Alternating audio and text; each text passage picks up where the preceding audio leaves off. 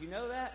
But back in the day, you had to wait in line at Ticketmaster. If you wanted to go see a big band, you had to wait for hours for those tickets to go on sale. Benny back there is nodding his head. You've done that. So I asked, at Thursday worship, I asked this question. I said, who has gone to see Elvis or something, or the Beatles? And people said they waited long distances to see big bands, right? So it's different now. The kids now have it way easier. They can just go online when tickets go on sale and try to get them that way. But I think you miss part of the journey when you don't have to travel a long distance, wait in line, wait for the tickets to go on sale. But we had an experience a little bit like that recently, and it wasn't to see the Beatles or Elvis or U2 or Beyonce. My daughter is really into Broadway theater. So anytime there's a Broadway show coming into town, anywhere near, she thinks that she has to go, right? And I'm one of those parents where I want my child to have great experiences and encounters, because I think they can be life-changing at times, right? Some of these things can be educational or life-changing. Her big one had been Hamilton for quite a while, right? That's educational. They rap, but maybe they rapped back then. We don't know. So she wanted to see Hamilton, and my wife would go on the Hamilton website and do something called a Hamilton lottery, where you can get free tickets or tickets for $10. Well, guess what? She scored Hamilton tickets. And you know, this was about a year ago. And do you know what happened after that? They told me when I came home from work, guess where it is? Louisville, Kentucky. It wasn't in Atlanta. So, and they only got 2 tickets. But I went with them because I just love an experience too. So we do those things for people that we love. We try to give them encounters, experiences. The scripture that I'm about to read is a group of friends who will do anything for their other friend to have an encounter. And this encounter is bigger than going to see the Beatles or U2. It's an encounter to be restored physically, an encounter to be healed spiritually. So listen to the story here. And it's one that you've heard before about a transformation, a restoration, not just physically, but spiritually as well. This is Mark 2, 1 through 12. And I'm reading from the Common English Version. Healing and forgiveness. After a few days, Jesus went back to Capernaum, and people heard that he was at home. So many people gathered that were there. There was no longer space, not even near the door. Jesus was speaking the word to them. Some people arrived, and 4 of them were bringing a man to him who was paralyzed. They couldn't carry him through the crowd, so they tore off part of the roof above where Jesus was. When they had made an opening, they lowered the mat on which the paralyzed man was lying. When Jesus saw their faith, he said to the paralytic, "Child, your sins are forgiven." Some legal experts were sitting there, muttering among themselves, "Why does he speak this way? He's insulting God. Only the one God can forgive sins." Jesus immediately recognized what they were discussing and said to them, "Why do you fill your minds with these questions? Which is easier to say to the paralyzed person, 'Your sins are forgiven,' or to say, 'Get up, take up your bed, and walk'? But so you will know that the human one has authority on earth to forgive sins." He said to the paralyzed, "Get up, take up your mat, and go home." Jesus raised him up, and right away he picked up his mat and walked out in front of everyone. They were amazed and praised God, saying, "We've never seen anything like this." The word of God for the people of God. Let's pray. Loving God, we thank you so much for your transforming power. We thank you that you are continually transforming lives of our friends, of our neighbors, but also that you continually transform our lives. We pray that you will inspire us this morning to have our lives transformed and also to help in the transformation of others. We ask this in Jesus' name, amen. So this scripture was actually the theme of an event I went to a couple summers ago. I took a youth group to Dauphin Island United Methodist, and it was an organization called Raise the Roof, and they were doing roof repair. Can you imagine taking teenagers to do roof repair? How dangerous does that sound, right? But the theme of it was you're restoring someone's home, but also trying to help bring restoration to their spiritual life as well, right? And it was a team effort. As I've noticed a lot of times, when we want to see people restored, it's usually not a solo effort, it's a community effort of a group of people saying, well, we want to see your life transformed, renewed, have an encounter with Jesus. And I'll ask this question, it's a tough question. What do you do to help people encounter Jesus? What do you personally do to help people encounter Jesus? What length would you go to?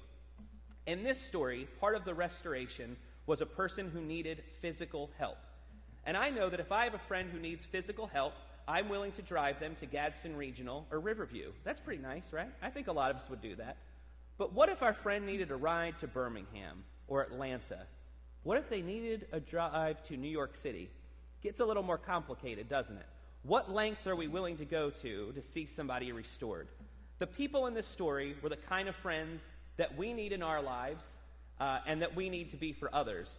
Do you have friends who would cut a hole in a roof for you? Do you? That sounds like breaking and entering. I don't know about you. I think I have a couple of those friends that would do that for me and would go to jail for me. But do you have friends like that? And we've all heard this story before, but let's look at the scene a little differently. We see a group of people in a house listening to Jesus. They're all huddled in there. I imagine it even smells a little bit because there's so many people crowded in there together. But what's going on outside? A group of 4 friends carrying their friend in physical need. I bet they traveled a little while, right? I bet this wasn't just next door, but I bet they had a little bit of a journey to get there. Even if it's only 5, 10, 20 miles, when you're carrying a paralyzed person, that's a journey, right? That's a journey. I bet they were hopeful. I bet they were stressed, excited. I bet they were questioning, will this work? Is this a waste of time, right? And then I bet out of those four friends, I bet one of them was the crazy friend that said, we're gonna go through the roof. We're just gonna do it. And I bet you there was a normal friend, the one that uses their mind, the logic one, and said, well, that's not such a good idea. If we're gonna go through the roof, let's strategize a little bit, right? We all need that friend too. But it took a community, it took a group of people to do this. And I bet maybe there was 2 friends on the roof and 2 on the ground trying to tell them what to do. But what happened even earlier that week? Their friends were probably talking about it when they heard Jesus was coming into town, was going to be there. We want our friend to be restored, they probably said to each other. We'll do whatever it takes. Probably a hard task to get their friend to Jesus. They may have had to give up work for a day. They may have had to give up some activity they wanted to participate in. It actually reminds me of the story of the Good Samaritan, right? In the story of the Good Samaritan, the man goes by and sees someone in need. He not only takes care of the person's physical need, but then he's going to take him to the inn and say, hey, here, let him stay here. If he has any other bills, help him with those as well. These friends dropped everything to help their friend encounter Jesus, right? And they were going to do whatever it took to get their friend through that roof. It was a community effort to see a friend restored. When I thought about our community and our church, I thought, what is it that we do to see people restored by Jesus? The first thing that came to mind was our ladle of love, right? That's not one person up there serving food. That's a team effort. If you've never been, even if you don't want to serve, come on a Friday and come see it. It's a team effort to see people's physical needs, see them fed, but also see them fed spiritually. They want to see people have an encounter with God. It's a team effort. Our clothes closet is a team effort. Have you ever participated in the community Thanksgiving at the venue? That's a whole community event. That's not just our church. That's every church, every school organization. That's everybody saying we want to see people fed. We want to see people restored. Soon we have an event coming up called RAM in our community. It's going to be over at the high school during spring break. The school's going to be closed because the kids are out. And there's doctors, nurses, everybody in the community is going to be making sure people's physical needs are met with free medical care during that time, during that event. Be looking for ways that you can connect in that as well through our church and in the community. But it's a team effort to see people restored. I thought of rehab. When somebody goes to rehab for a drug addiction, it's a team effort to see somebody restored by God's grace and work in their lives. Let's go back to the story. Did you notice that this man is healed in the story? He's restored, not just spiritually, but physically. Jesus says, pick up your bed and walk. Everything is different now. Everything's going to look different. Whose life was changed by the paralyzed man being set free that day? First off, the paralyzed man, his life's different, never going to be the same. Technology is awesome now, isn't it? A paralyzed person could have a lot of help and just the way technology is and with electronics and all that type of thing. This man didn't have that back then. His family took care of his every need. This man can now work. He can now go shopping. He can do everything on his own, right? His life is completely changed. Completely take care of himself. This would affect his family. A burden would be lifted off of a caretaker. Now think who else's life would be restored by this man's transformation. Everybody in the neighborhood that had seen this man previously, they saw somebody's life transformed by Jesus, right? Everybody in the neighborhood saw it, witnessed it. And then also this group of adventurous friends who are willing to carry their friend on this journey and lower him through the roof. Guess what? Their life was impacted by the restoration of their friend. They're never going to be the same. So watch out. When someone has a real encounter with Jesus, it's life-changing, it's transforming, and it not only affects the person who was transformed, but it affects the whole community. It affects everybody when somebody has an encounter with Jesus. And sometimes those encounters are physical like this one, but usually it's spiritual. When somebody has a spiritual transformation, God doing something, it affects everybody in the community. Can you think of someone that goes above and beyond to bring people to places where they know God is at work?